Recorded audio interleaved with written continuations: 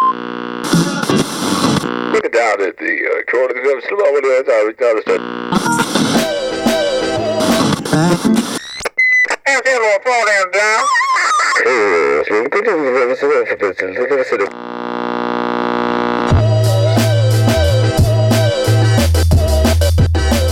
What is happening, everybody? Welcome back to another episode of the Dan Cable Presents podcast. Thank you for tuning in to the program once again. If this is your first time listening to the show, thanks for checking it out. You can find fresh episodes coming at you every Friday. And if you'd like to help support this podcast, you can do so by clicking subscribe on iTunes and giving the podcast 5 stars, clicking write a review, saying a few nice words. And that is super helpful in helping propel the podcast into the tops of the iTunes charts, giving it more national and international visibility, helping strangers find the show.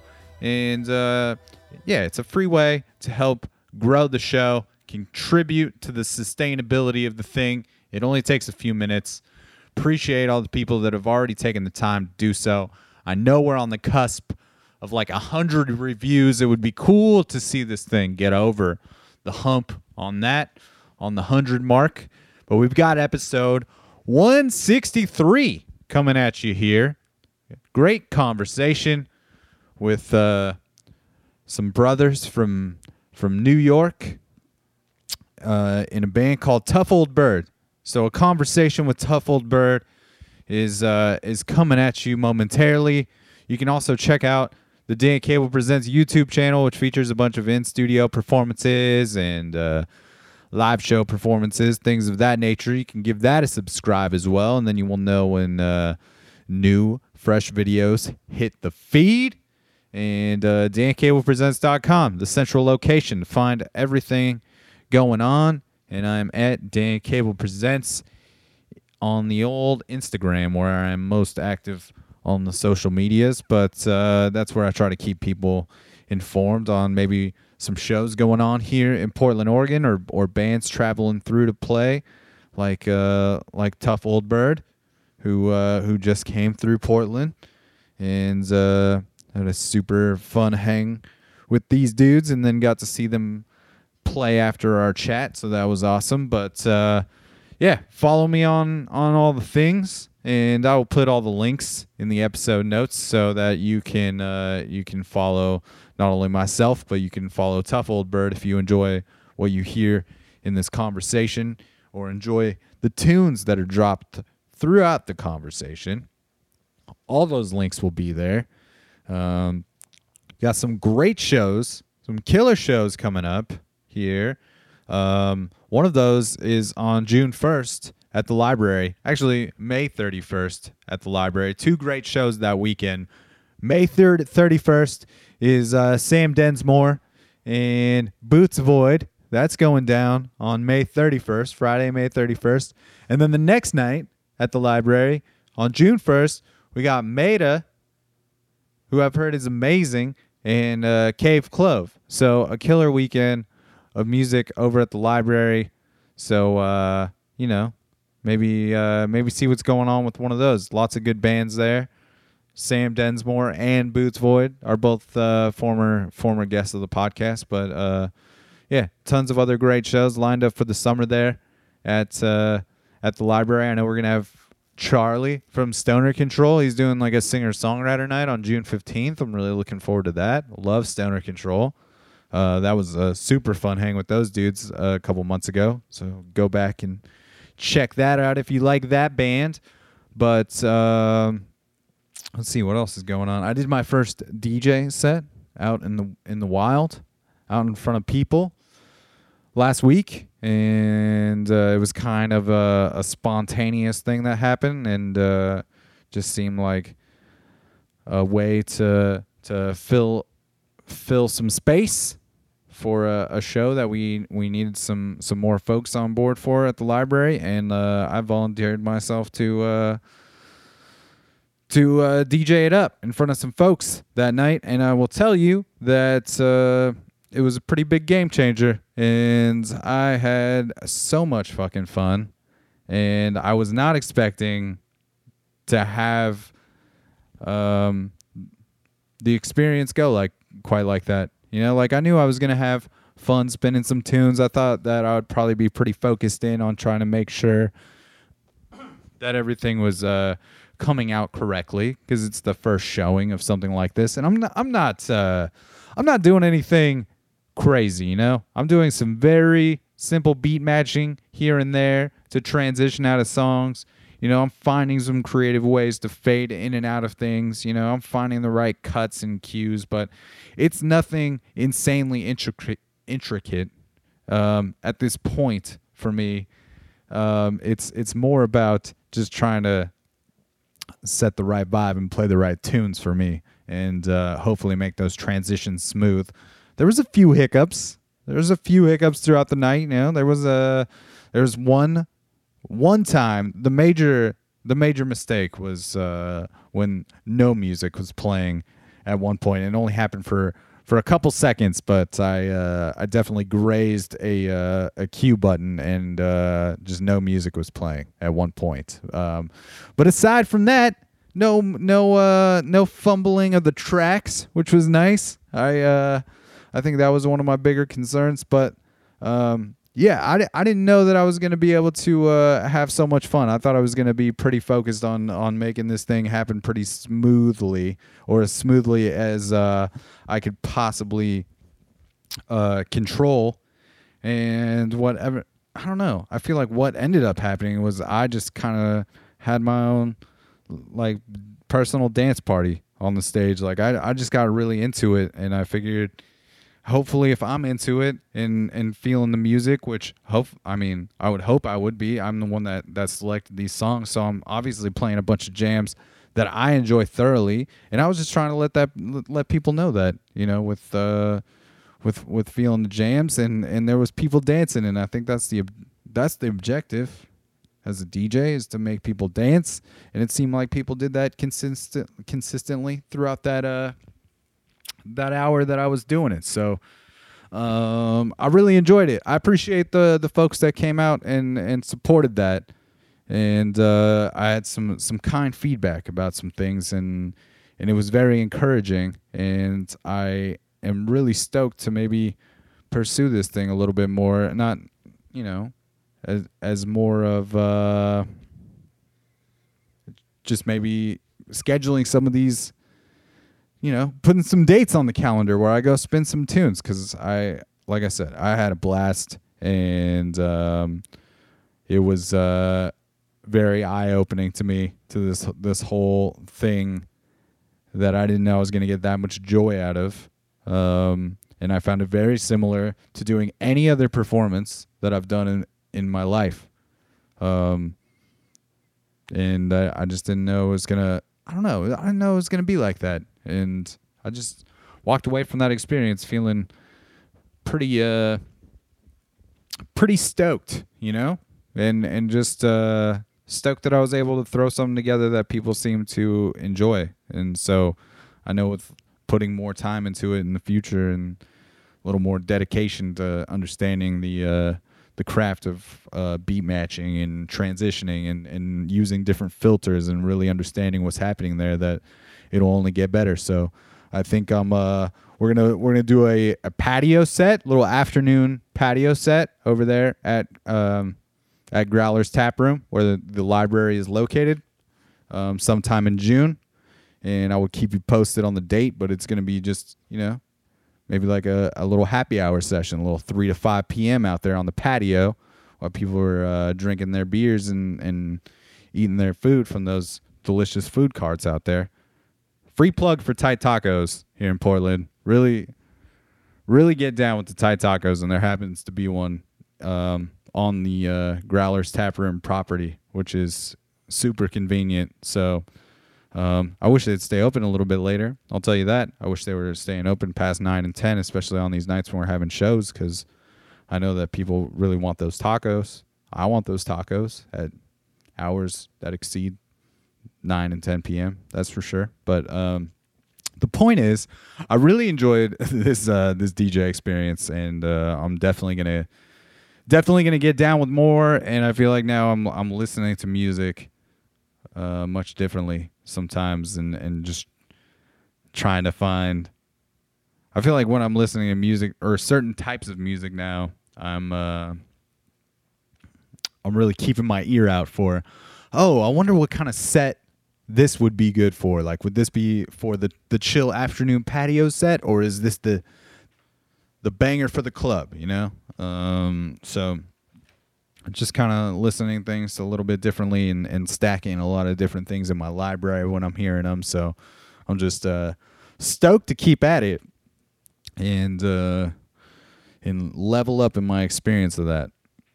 And I just think it's fun when you find something like that, something new to immerse yourself in. It's pretty wild, and it's fun to see what you can kind of create out of it. So I'm gonna have to get some more. I feel like I'm gonna have to get some more DJs on the show, maybe to chat about these things. You know, just to that'd be probably a really great way to learn more about what's going on, is to have some more DJs on the program. But man, another busy week. Another week is down and out. We got another episode rolling. I'm super stoked. I'm rolling out to Sacramento, California area this weekend. This Memorial Day weekend to go celebrate my buddy's wedding. My buddy Kurt, the first of my childhood friends, is getting married this weekend, and it's kind of a trip. And I'm incredibly pumped just to hang out with this particular gang of people. It's always amazing to be around all of them. So I'm fired up for that. I'm trying not to trip out on this best man speech that I gotta make, you know? Because I don't know. It's like, do you make it a roast? Do you roast your friend in front of not only his family, but his wife's family? It'll be all right. I'm not going to do it. I'm not going to roast him heavy, you know? I'm going to throw in a few zingers in there, because you got to take advantage of that opportunity to throw a couple good zingers in while you have the mic in front of everybody. I don't know. I'm trying not to trip out on it too hard. I've got a few plans. I wrote some things. I wrote some things down, and then I wrote some bullet points down. I feel like I've written a lot of things down, and hopefully some of that information is sticking with me. But ultimately, I think I'm just gonna go for it and review some of this stuff, which is hopefully a great move. But I'm trying not to overthink it. But I'm overthinking it, of course. I've been overthinking it, and because that's what I do. And then the thing is over. After the thing is over, I don't know why I stressed out about that. It went great. So hopefully it goes great. I'll keep you posted. I'll let you know. I mean, it's my first best man speech. So I feel like here I'm setting the precedent. And I want to come out strong. But I don't want to be way too long. You definitely don't want to be that person. So I'm trying to keep it short and sweet and let people know that it's like a cute and it's really a really adorable relationship that Bert and I have together. Kurt, you know, big Kurt out there. You're doing it, man. Anyways, speaking of getting long, this intro is getting quite long. So let's get into this episode. We got Tough Old Bird from New York on the podcast. This band's great. They play some traditional folk music, some very pretty songs, beautiful harmonizing. They're brothers, and I was stoked to kind of dive into what that dynamic looks like. That's always very intriguing to me when I have siblings or family members on, or maybe couples that make up bands, and just seeing if there's different boundaries within those bands and whatnot. But these guys are great. they're on tour right now. So if you dig what you hear, please follow their Instagram, and then you'll know what cities they're going to. You can find their website through there. I'll put that in the episode notes as well. But they came through and played in Portland, and a really amazing set, and just really, really nice dudes. And I was stoked that we had the opportunity to hang out before their set and chat it up a bit. So, like I said, if you enjoy what you hear, support these dudes. Go see them if they're in a city near you in this next week while they're still kind of cruising the West Coast and whatnot. But we're gonna get into it, man. Episode 163. Don't forget to leave your iTunes reviews, people. Very important to helping the growth of this podcast. And like I said, it only takes a few minutes, and I can't stress the importance of it enough. And I appreciate everybody tuning in and continuing to check out this podcast as it gets well into the 160s of the episode marks here. And I always appreciate any opportunity to be able to kind of spread this thing out outside of the Portland circle of folks and have the opportunity to talk with some touring bands, and it makes this thing a lot of fun to meet people while they're on their journey and traveling through and sharing their art with the folks all across the country and whatnot. So here we go. We're doing it. Tough Old Bird on the podcast, episode 163. We're gonna kick it off with a jam off of their Where the Great Beasts Are Buried EP, and this is a jam called Where I'll Be Found. Let's get into it. The sun swung down and our hair smelled like the river. All the rocks worn down to sand. You can explain it any way you want to. I won't ever understand.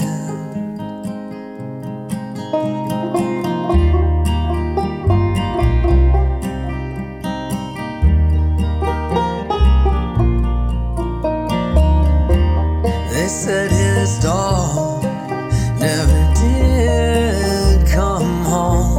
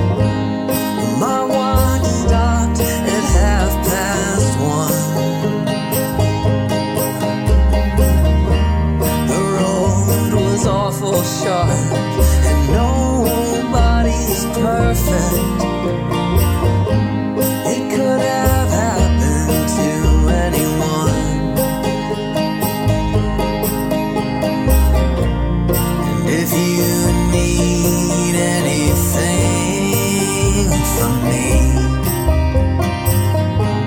You always know where I'll be found.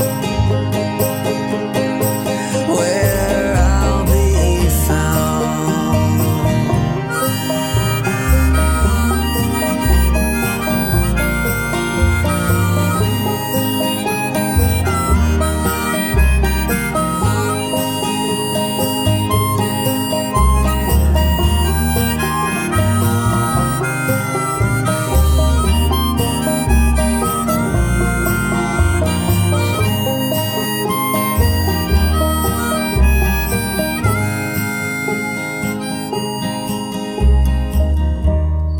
Charlie says it's not the way we do things here.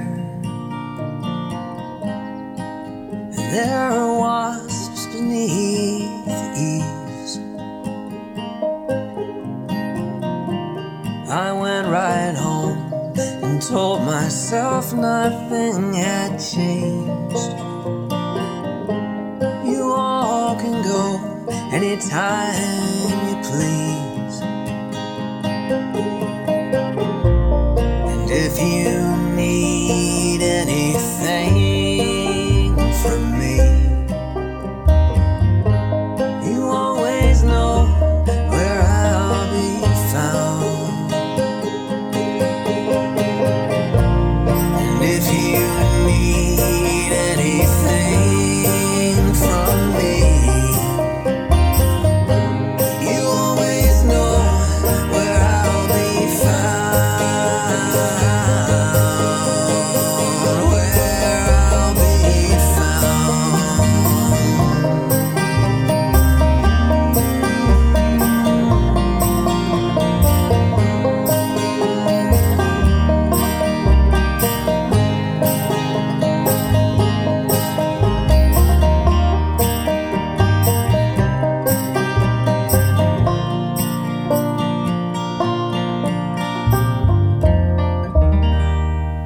Ready to jump into this thing? Tough Old Bird. Let's start with the band name. Where did you? I'm just kidding. Yeah, I'm stoked to have you guys on the podcast. Stoked to have you in town here in Portland, Oregon, to play a show here while you're out on tour, all the way from New York. Mm-hmm. But yeah, I've been diving into the tunes, getting familiar, seeing what's going on with that, and yeah, I just kind of wanted to figure we start with just some background on the two of you. I know you're brothers. We are indeed. Yeah. How many years apart are you? We are 5 years apart. I'm 31 currently. And I am 26. And did you guys get along as kids? Were you always pretty close? Matt was always taking apart my Legos, and I just hated him. No, No, I think we got along really We well. always got along pretty well. We always like shared a room, shared toys, shared a lot of things. we were So- forced to be in the same space a lot as a kid, which I think is a good Yeah. way to make two children tolerate each other's company Right. very well. And So we're- now as adults we get along. We're pretty also well, like too. the only kids. Okay. So there wasn't like another one as a distraction. So we kind of like spent a lot of time together. Had a lot of the same interests: dinosaurs, Legos, etc., stuff like that. Musical family or what? Our dad played guitar and we wrote some songs. He didn't really do it, didn't really pursue it professionally or anything like that. But he was always kind of around the house. He was playing a lot. Tried to teach us both to play guitar a few times when we were younger, but it didn't really take until we had grown up a little bit. Yeah, he kind of played. He was left-handed and played in an open tuning, so it was kind of like hard to translate that to like a little kid mind of Yeah. trying to Yeah. figure Played out. a right-handed guitar Played it upside as down, a left-handed. Yeah. Yeah. So it was a very, very much his own kind of Style. Yeah. And teachings. Mhm. A lot of music being played around the house, like aside from dad jamming on the guitar. Were parents playing tunes, Yeah, and records absolutely. in the house and Um, stuff a lot? Our parents were both had a huge record collection growing up. We listened to a lot of the classic, the Beatles, the Moody Blues. They were big into the Beatles. Yeah, I remember listening to like a John Prine cassette in the car a lot growing up. A lot of stuff like that. Did that stuff resonate with either of you or both of you from a pretty early age, or did it take you a while to go back to some of that? It must have, although it did take us a while to sort of circle back to it, I think. Yeah. I mean, I loved all that music growing up. It wasn't like, fuck, man, we got to listen to our parents' music. No, not at all. No. They were probably like, fuck, we have to listen to country music because that's what we were into. We got really into country music when we were exposed to it. It was always playing on the school bus. Oh, man. And man, our parents did not like that. It was driving them crazy. Yeah. So after we stopped listening to country music once country music stopped being good, and then kind of got back into more rock-based folk music, and went from there. Yeah. Yeah. I'm sorry. Oh, no, go ahead. I was just gonna say, like, talk to me about when did you both start picking up instruments yourselves, since the early kind of guitar push didn't really take for either of you. Right. I guess I started playing the harmonica when I was in college, and Matt started playing guitar around the same time, and then I picked up guitar also a little bit later on. So probably later than a lot of people do. Yeah. So in life, but Matt, early high school then. Yeah, it was probably 10th, 11th grade. I actually bought like a Mel Bay chord book at a flea market, and just taught myself the important chords. Yeah. And started playing every Johnny Cash and Bob Dylan song I could. And a lot of like REM songs and stuff like that, trying to like figure stuff out. Hell yeah, I love REM. Yes. Highly underrated. Agreed, man. Those records are great. And yeah, those have you seen any of like the documentaries that have been done on that band? Just like live like concert films. Yeah. I read this book on them. I picked it up at a thrift store called It Crawled from the South, the REM Companion or something like that. That kind of just traces mostly their early years. It's really fascinating. Yeah. Apparently, we're never gonna see an REM reunion. It doesn't look good. My friend Rayson, friend of the podcast, he's in a band called Cedar Teeth, and he's also a big REM fan. And I'm just like, man, it could happen. And he just always tells me like, no, dude, it's not gonna happen. Yeah. It's not happening. But they have some killer live records too. Mm-hmm. But yeah, I also agree that's like a highly underrated band. But it seems like they influenced a lot of great bands too. Like I know Radiohead always speaks about REM being a big influence to them. Sure. Yeah. I think there probably wouldn't be like a Decemberists for sure, or like a National. A lot of bands. Yeah, absolutely. When you picked up the guitar at that point, did it start making sense to you pretty quickly? Yeah. I think it became something almost immediately that I was like, I can invest myself in this for sure. And I never really questioned that it was like something that I really wanted to do. Yeah.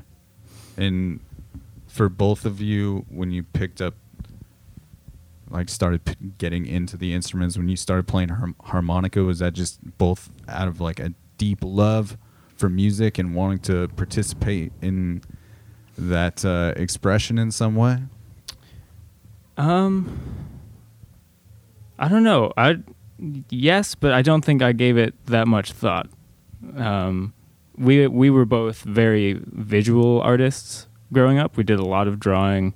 I went to school for illustration. So that was always kind of like what I thought my like main thing was going to be. And then as soon as I started writing songs, I found it to be a better vehicle for myself to express, like, through in college and doing visual art. I always found it as a very good way for storytelling, but not necessarily my own. And so I found it easier to express myself musically. And I think that became more important to me over time. So I put a lot more energy into that. Yeah, I think I originally just picked up harmonica because I thought like playing an instrument seemed like it would be fun, and harmonica seemed like maybe the easiest one to start playing. And it was only later on when I got interested in like writing songs that I picked up guitar. I was never like drawn to guitar as an instrument really. It was more of a tool. I wanted to be able to write songs, and I needed to play something in order to do that. Same. So that's how I started playing Understood. guitar. Yeah. How far after that, like how deep was Matt into guitar at that point when you started playing guitar? He was and remains far ahead of me on as a guitar player. When we first started playing together, I played harmonica and I sang, and he Okay. played guitar, and we did a lot of cover songs at open mics and stuff like that. So you started playing together Yeah. before you even started playing guitar. Yeah. Okay. Yeah, I think actually on the first album we recorded, Nate only plays guitar on one song. Yeah. And the rest of them are just me on guitar, him on harmonica. Yeah. That's on Gambling Days. No, it's actually on an album called Never to Return. You have to dig pretty Deep cuts. deep on the internet to get to that one. I think it's still on our Bandcamp. Can't If find those on the anybody streaming really needs services. to hear that, but So I would imagine, as you know, you're getting deeper into high school, you're in college, your age gap is starting to become less of a thing as you become young adults and whatnot. So when do you start kind of bouncing ideas off of each other creatively, or using each other as some sort of outlet, even if it wasn't playing music together yet? Yeah. It was when I was in college. right. And when I had graduated. yeah. And we were Good sort job. Way to make it. Yeah. You did it. Thank you. I've been waiting all this time for somebody to congratulate me on that. Yeah, and we were living separately, in separate cities for a while, and we were both kind of independently, I think, getting interested in writing songs, and then realizing that we were both doing it. Yeah, I don't know how it started happening simultaneously. It's kind of Yeah. strange. It was like one day I was like, "Hey, I wrote some songs," and Nate was like, "Hey, I was me like, too." yeah, me too. Nice. And maybe since we're brothers already, we should maybe collaborate on this a little bit. So do you start showing each other the songs that you had been writing then? And Yeah. Basically. And I was still, I think at the time, very, very rudimentary in my guitar playing. So sometimes I would write lyrics and send them to him, or he would write a melody and record it and send it to me, and I would try to write lyrics to it. And that's kind of how we started. Yeah, were your styles similar, or did you have I think differences so. there? Yeah. We kind of had a lot of the same taste in music, because we'd also one of us would discover a band and send it to the other one. We were And so constantly sending each other like YouTube videos and Yeah. Is this and new during music. the country times? No, this is, post country. we'd moved on. We haven't entirely moved on from that. It's still I mean, there's a lot. very much a guilty pleasure in both of our lives, but Like what are we talking? Like what? Like what country 90s What? Yeah, 90s yeah. country, like Garth Brooks. big Alan Jackson guys. Okay. George Strait, Yeah. Art Alright. Black, Yeah. Randy Travis. Okay. Yeah. I got you. Only afterwards we started going like further back in country and getting Yeah. into like Merle Haggard, Hank Williams and stuff, and being like, "Oh, this is amazing." you Yeah. know? Right. We were just listening to the pop hits at the For time. sure. Yeah. Yeah, it's interesting to see what country music has evolved into now, Mhm. and because there is a lot of the more of like that outlaw country, or the alt country is starting to become like a big Totally. thing. And I'm not a huge country person, but that kind of Jason Isbell, Sturgill Simpson scene has opened me up to all this music that Yeah. I didn't know that I loved country music. Mhm. Like Yeah. it's just finding the goods, I guess. Mhm. But Yeah, there's so many great songwriters and kind of alt country artists going today. I think a lot of people probably think that they hate country music because what is passed off as country music nowadays isn't Yeah. really country music. absolutely. So when did you guys start to decide that you were just gonna start collaborating on some of these tunes that you had been writing, aside from maybe just tossing lyrics his way or whatever? I don't really remember how exactly that happened. Do you? It just kind of. No. Well, it was while I was still in college because a friend of mine who was a recording major at SUNY Fredonia, where I went, he just like got us 3 hours of recording time because he needed to record someone because as for a grade, and so he got us in there and we banged out the 10 songs we had written, and then I graduated. And I was like, oh, well, I don't really know what to do with myself now, so we might as well take this more seriously. Right. I think I'd been out of college for a couple of years already and hadn't decided to do anything serious with my life at that point. Are you both still like hovering around where you grew up in New York? Essentially. Yeah, kind of. I live in Buffalo now, Okay. which is maybe an hour and a half from where we grew up. Matt's still living a little closer to home. Yeah, I still live close to home because we were living together for a while up until about a year ago, and then we were going to go on tour for like 2 months, and we just decided like we don't want to pay rent for this, so I moved home, Nate moved to Buffalo, and yeah, it's been a lot cheaper. Yeah, ever since. absolutely. If you don't have It rent gives to pay while a you're lot more gone. freedom, so we can spend even more time working on stuff like this. Mm-hmm. Yeah. When did you start kind of playing out a lot and sharing with people that you're playing these tunes and? We started doing open mics. There was one every Wednesday in Wellsville, New York. And we were doing that actually before we even started writing our own stuff. We would just go down there and play covers. Yeah, way back. And which I think was like the most valuable thing we could have done because we learned so much about like how to perform, what goes into being on stage, even just the aspects of like how stages work, like what speakers are, like all this stuff of like how Mic to be a control musician. and- Yeah, yeah, absolutely.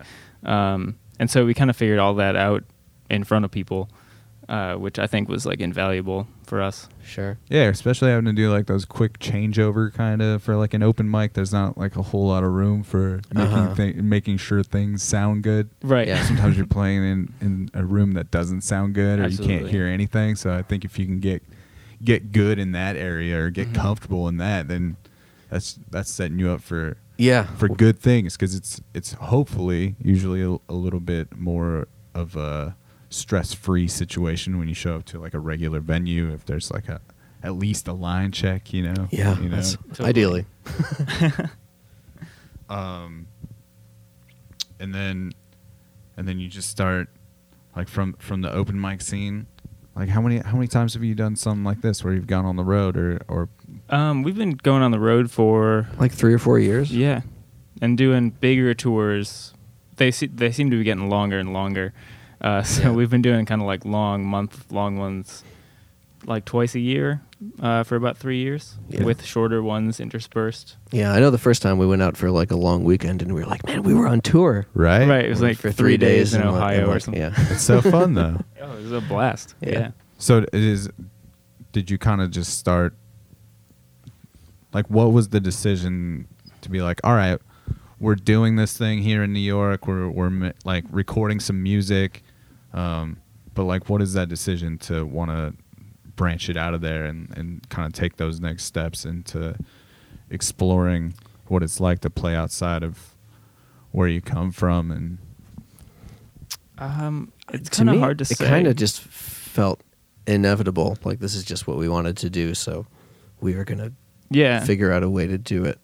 It was like every time we figured out what the next step was, even from like doing an open mic, we just found our way to the next. So it was like, oh, that's the next step. We have Yeah. to get there, and then We spent maybe a year just playing local shows in kind of the Western New York area, and then it was like, well, going on tour is a thing that bands do. Maybe we should try to do that. yeah, how do That's- they yeah. do that? And like how it started out with doing like 3 days, and then we're like, oh, maybe we can stretch it to a week Yeah. and like go a little farther. And Well, and you have so many like major cities on the East Coast. Absolutely. In such a tight space up there. Mhm. It seems like there's a lot of opportunity maybe to Yeah.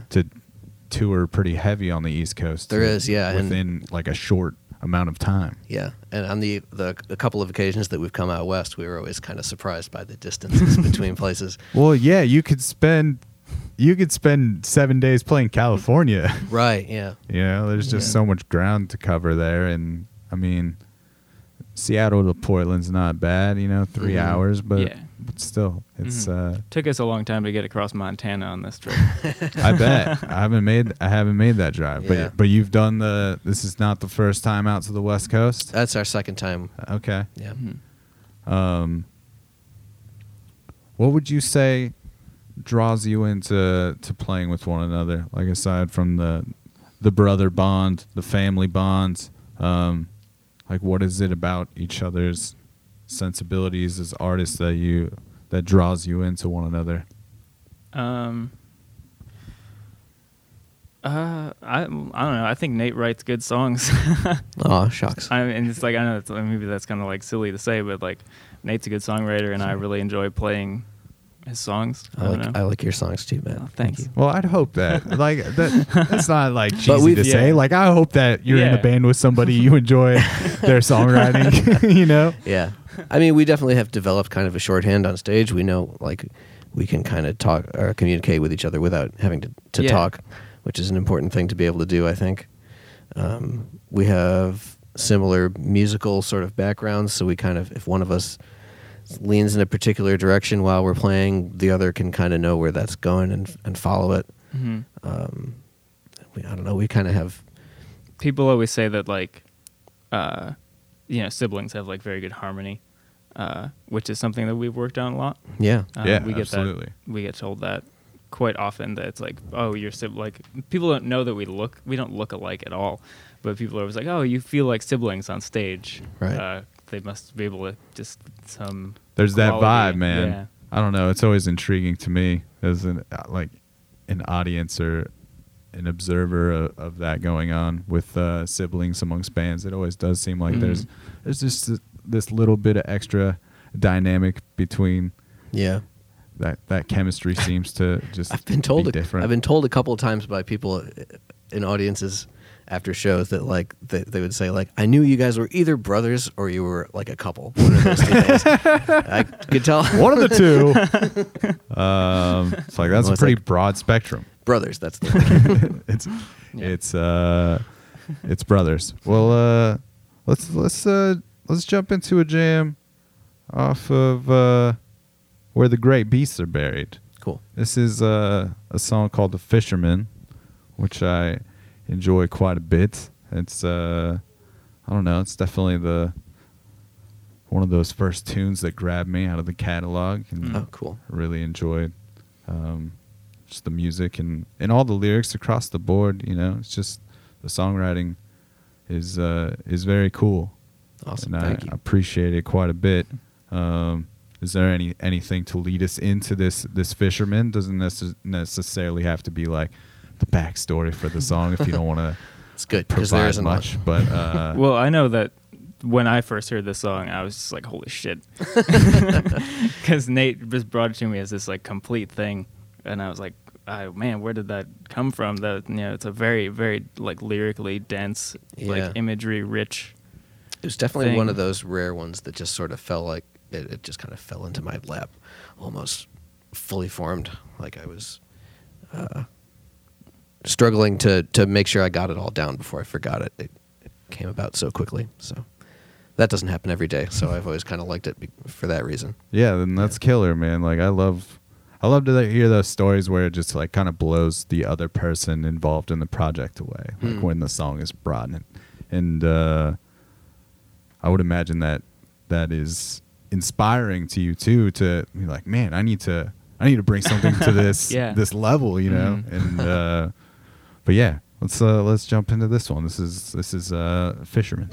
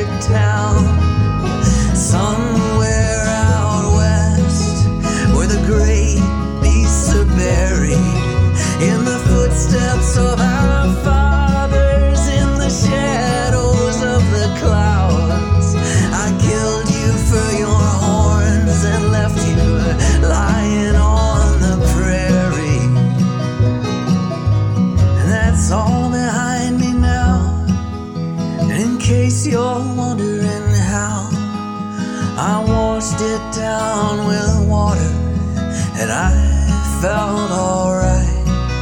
I've taken so much more than I ever could pay back. Just the dogs and me, we're gonna rest here tonight. A storm is rising on the plains. You can almost taste the rain. Yes, I got your letter, and I surely plan to read it. I feel just like that fisherman at night out on the lake. There's a shore out there somewhere, but it's too dark to see it.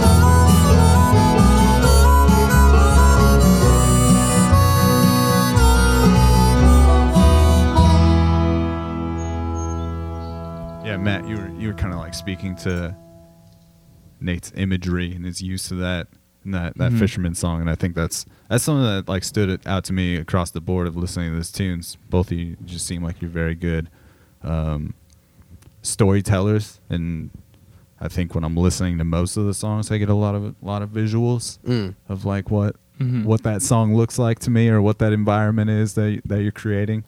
Yeah, where do you think that comes from? I mean, it may be the fact that we both were sort of visual artists before we were musicians.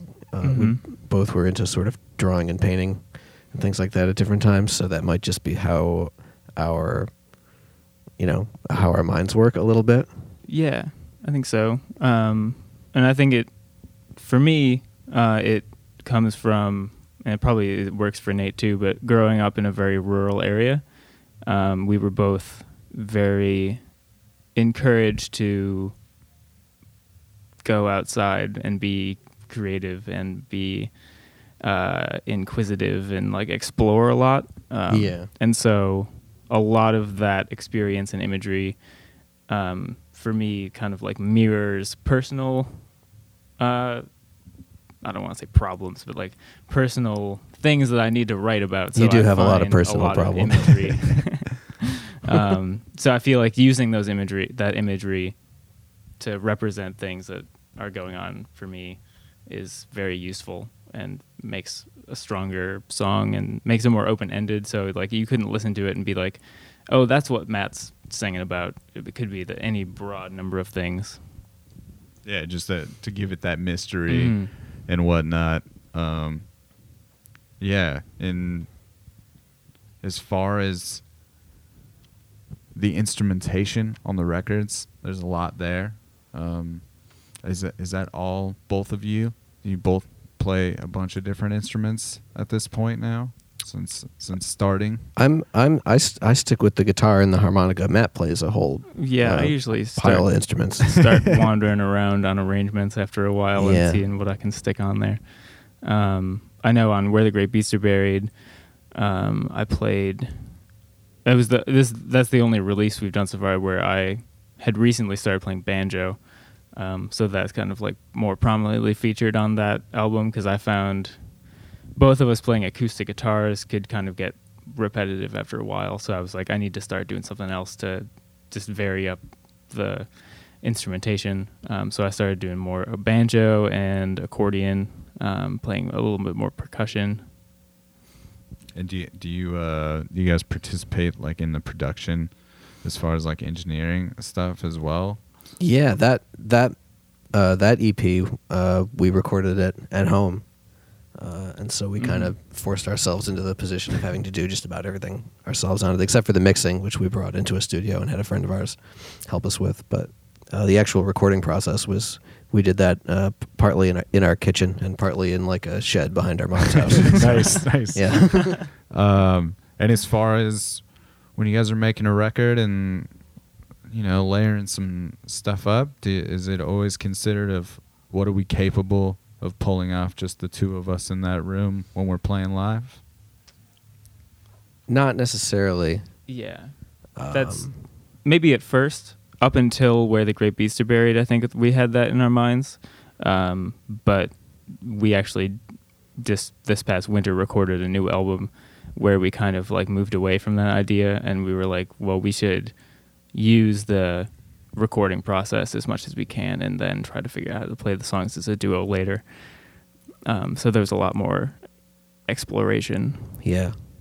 And that album hasn't come out yet, but we're still, even on this tour, we've just been trying to figure out, man, how the hell are we going to play these songs? Just the two of us. We have, drums and bass and keyboards and all kinds of other things on it.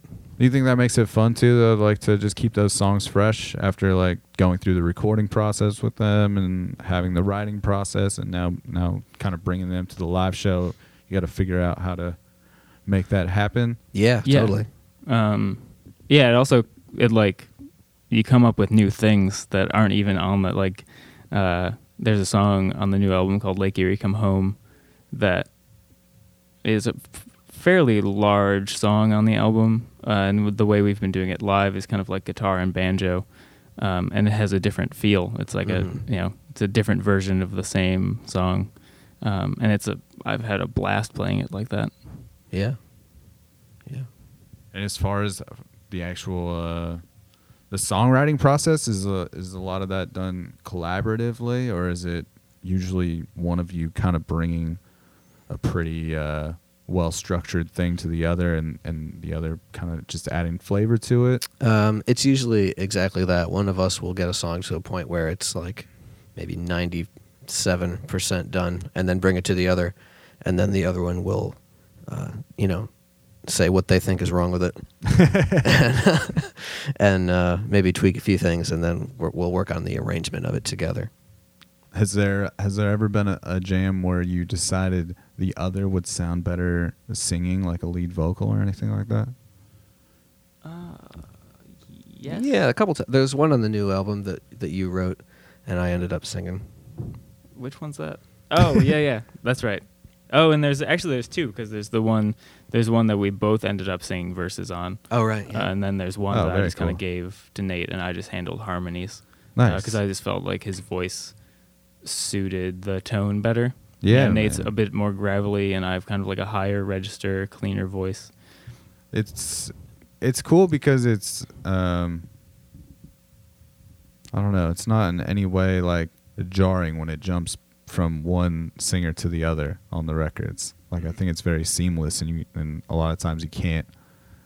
It's a small variation. Oh, that's good to know. To me, when I'm listening to it anyway. But I think it's very cool when you're about serving the song that much that you're like willing to just kind of let it go and be like, you know what, somebody else should sing the lead on this. You know, I think that's that takes down like another boundary within the collaboration process when that happens, if it needs to happen.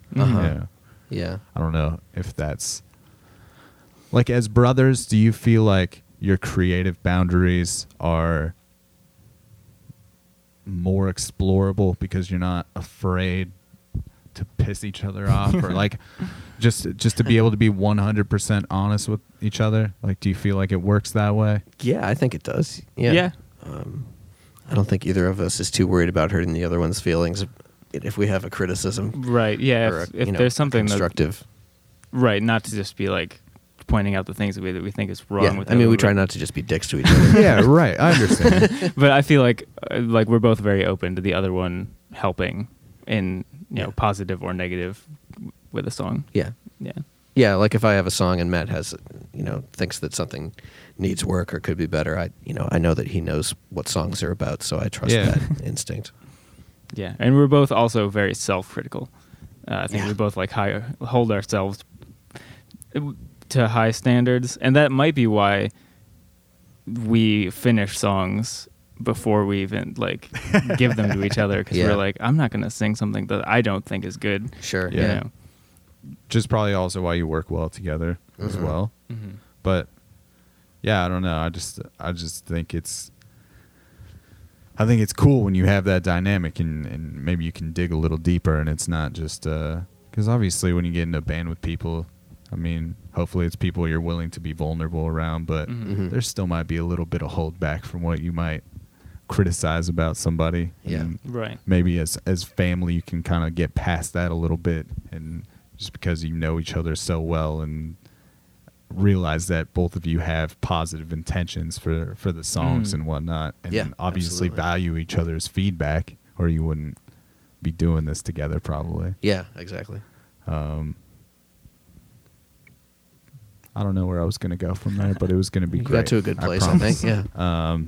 Yeah, talk to me about the new record that's going to come out. Like, what is what kind of changed for you guys during the process of putting this batch of tunes together, if anything? Well, it's sort of it's called the album is called The Old Great Lakes, and it's songs that we sort of, some of them are brand new, but some of them are songs that we'd kind of been hanging on to for a while and could have recorded on previous albums if we'd wanted to, but didn't feel like they belonged on those albums. They seemed like the beginning of some new project that we hadn't written enough songs yet to do, and they're a sort of if a lot of our songs tend to be very like rural and folky, these are more like city songs. They have a lot to do with sort of the Rust Belt region that we come from, the Great Lakes, and cities like Buffalo and Rochester. Yeah. So they have a common environment that they take place in that I think is different than anything that we've sort of written about before. Which obviously is going to just affect the entire vibe, because just, I don't know, going back to what Matt said, you both grew up in a very nature, Yeah, like totally. lots of nature around. Mhm. So I would Yeah. imagine for both of you, environment has a lot of effect on your songwriting. Is that? Yeah, I think that's absolutely Mhm. true. For sure. And do you like to kind of cruise out to places with the intention of writing songs? Is that something that happens? What do you mean? As far as like, oh, I'm gonna go, spend the weekend in the woods. Oh, and, gotcha, And, write some tunes out here. I don't think I've ever really approached it that way. Yeah, I've never Although- really been like, I'm gonna go somewhere and write.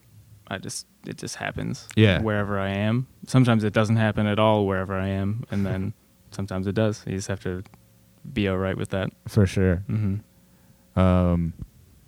Nate, you were talking about earlier, like when you were just doing harmonica stuff and just kind of like writing lyrics. Mm-hmm. How has your songwriting changed since you started playing guitar? Like, are you still writing lyrics kind of separately? Or is it more of like a fluid process where you're just kind of humming along with the guitar now? I tend to write music and lyrics at about the same time nowadays. Sometimes it'll start with maybe one line or something like that, and then I'll try to find the melody for it. And then once I have an idea of what it should sound like melodically, I'll work on more lyrics. So they kind of both happen at the same time.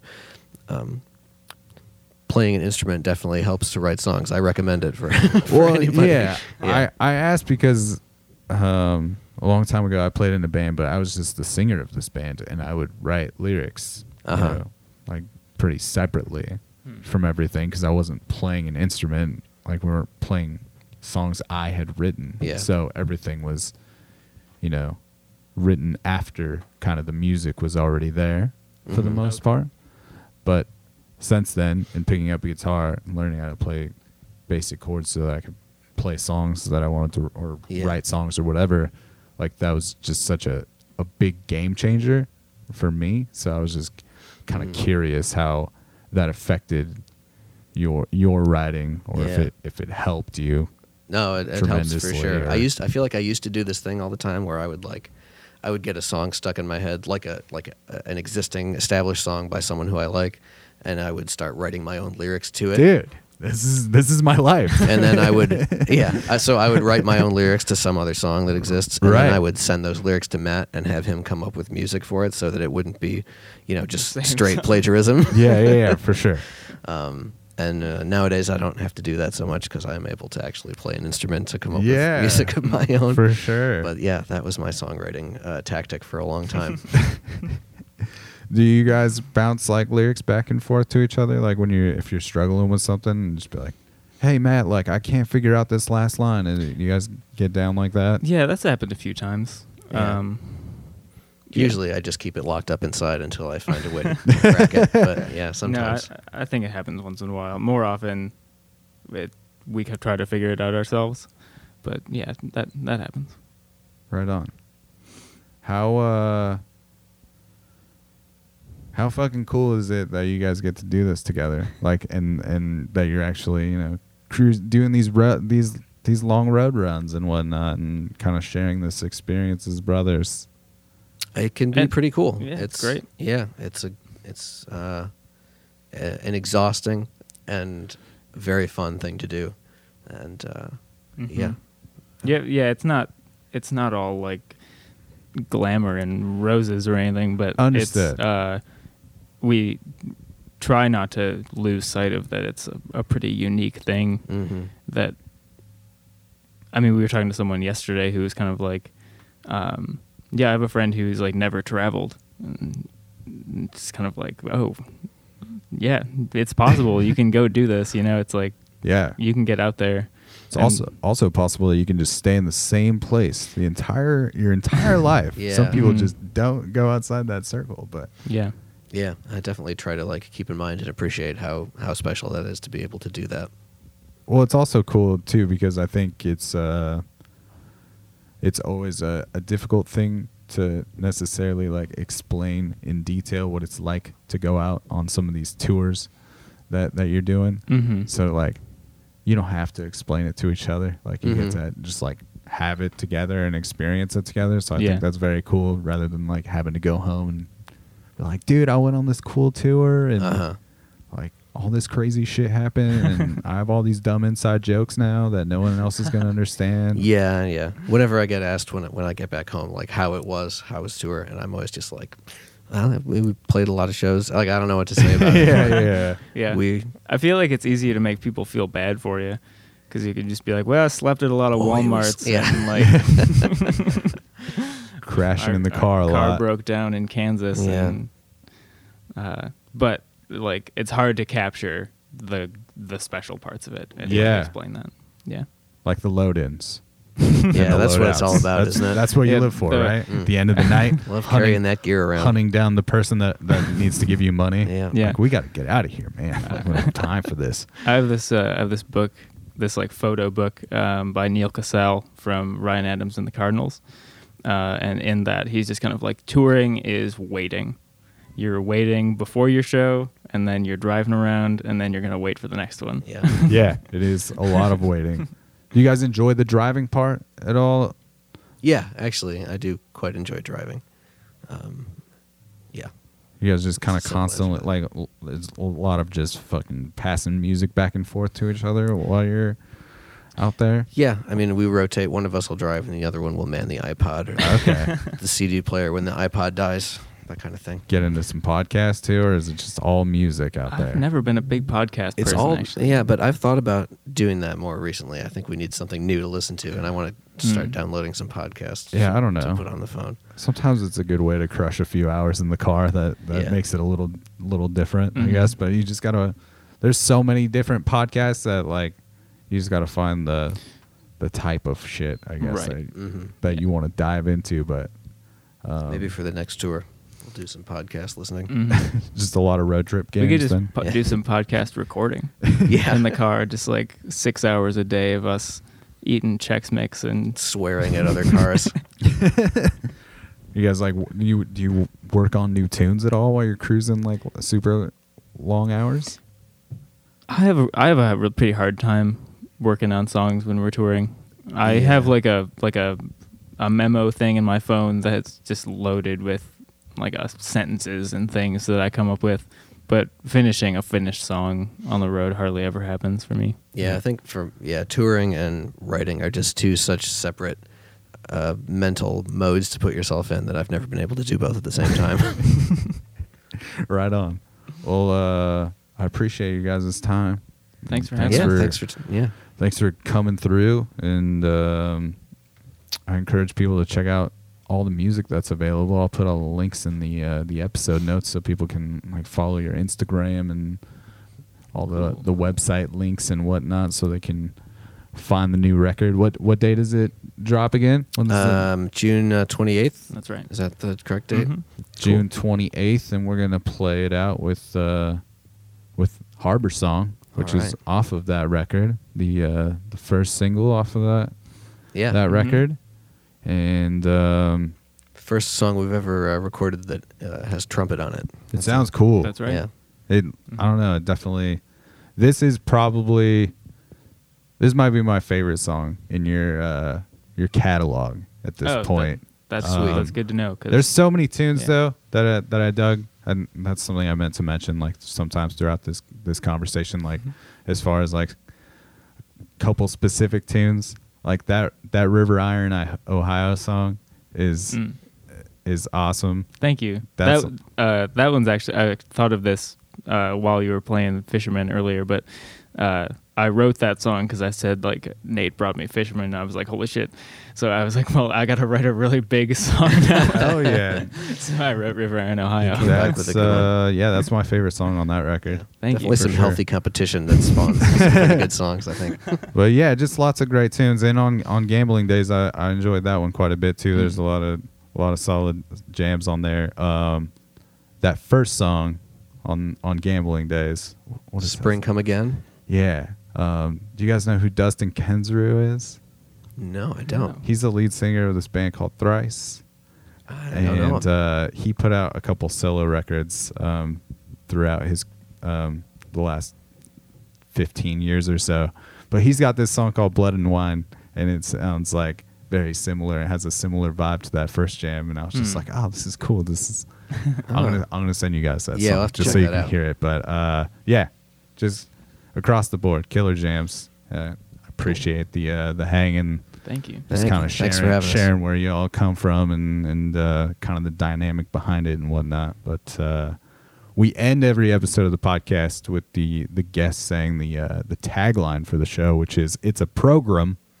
So if we can get the tough old bird, "It's a program," we can properly end this thing.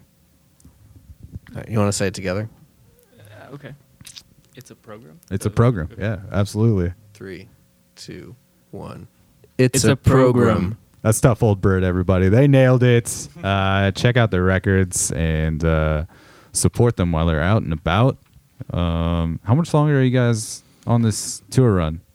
We got like a week and a half to go, I think. Cool. Well, I'll appoint people to the dates then, because Yeah. I know We'll some have- people listen outside of the Northwest, and this is going to come out this Friday. We'll have some more dates coming up this fall and winter, too. Perfect. Oh, yeah. Making moves. That's it, everybody. We're playing out with Harbor Song off of the upcoming record, and that is the Jelly Jams. We will catch you on the flip side, Portland.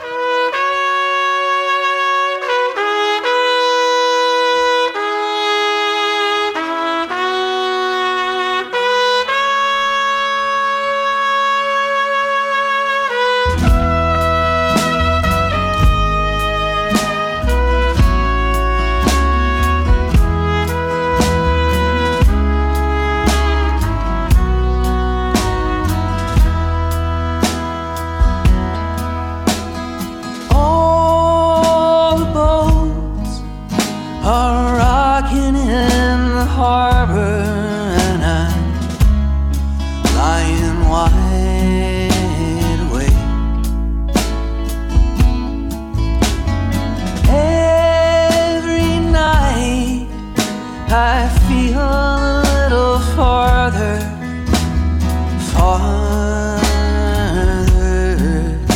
away.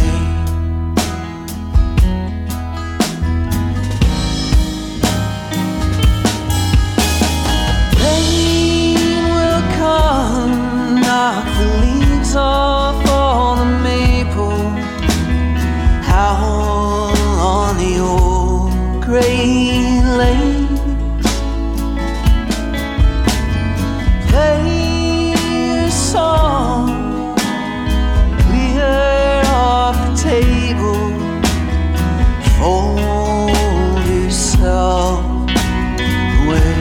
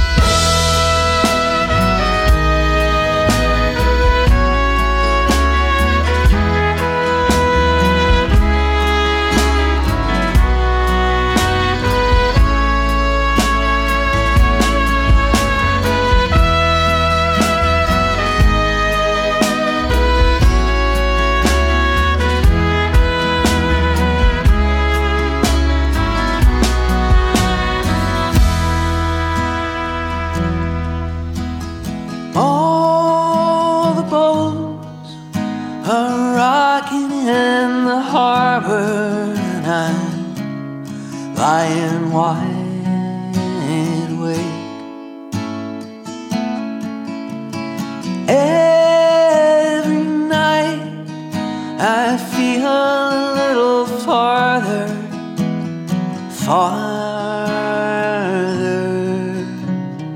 away. Get all that time.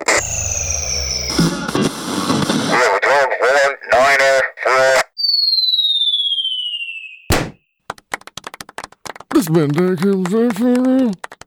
It's a program.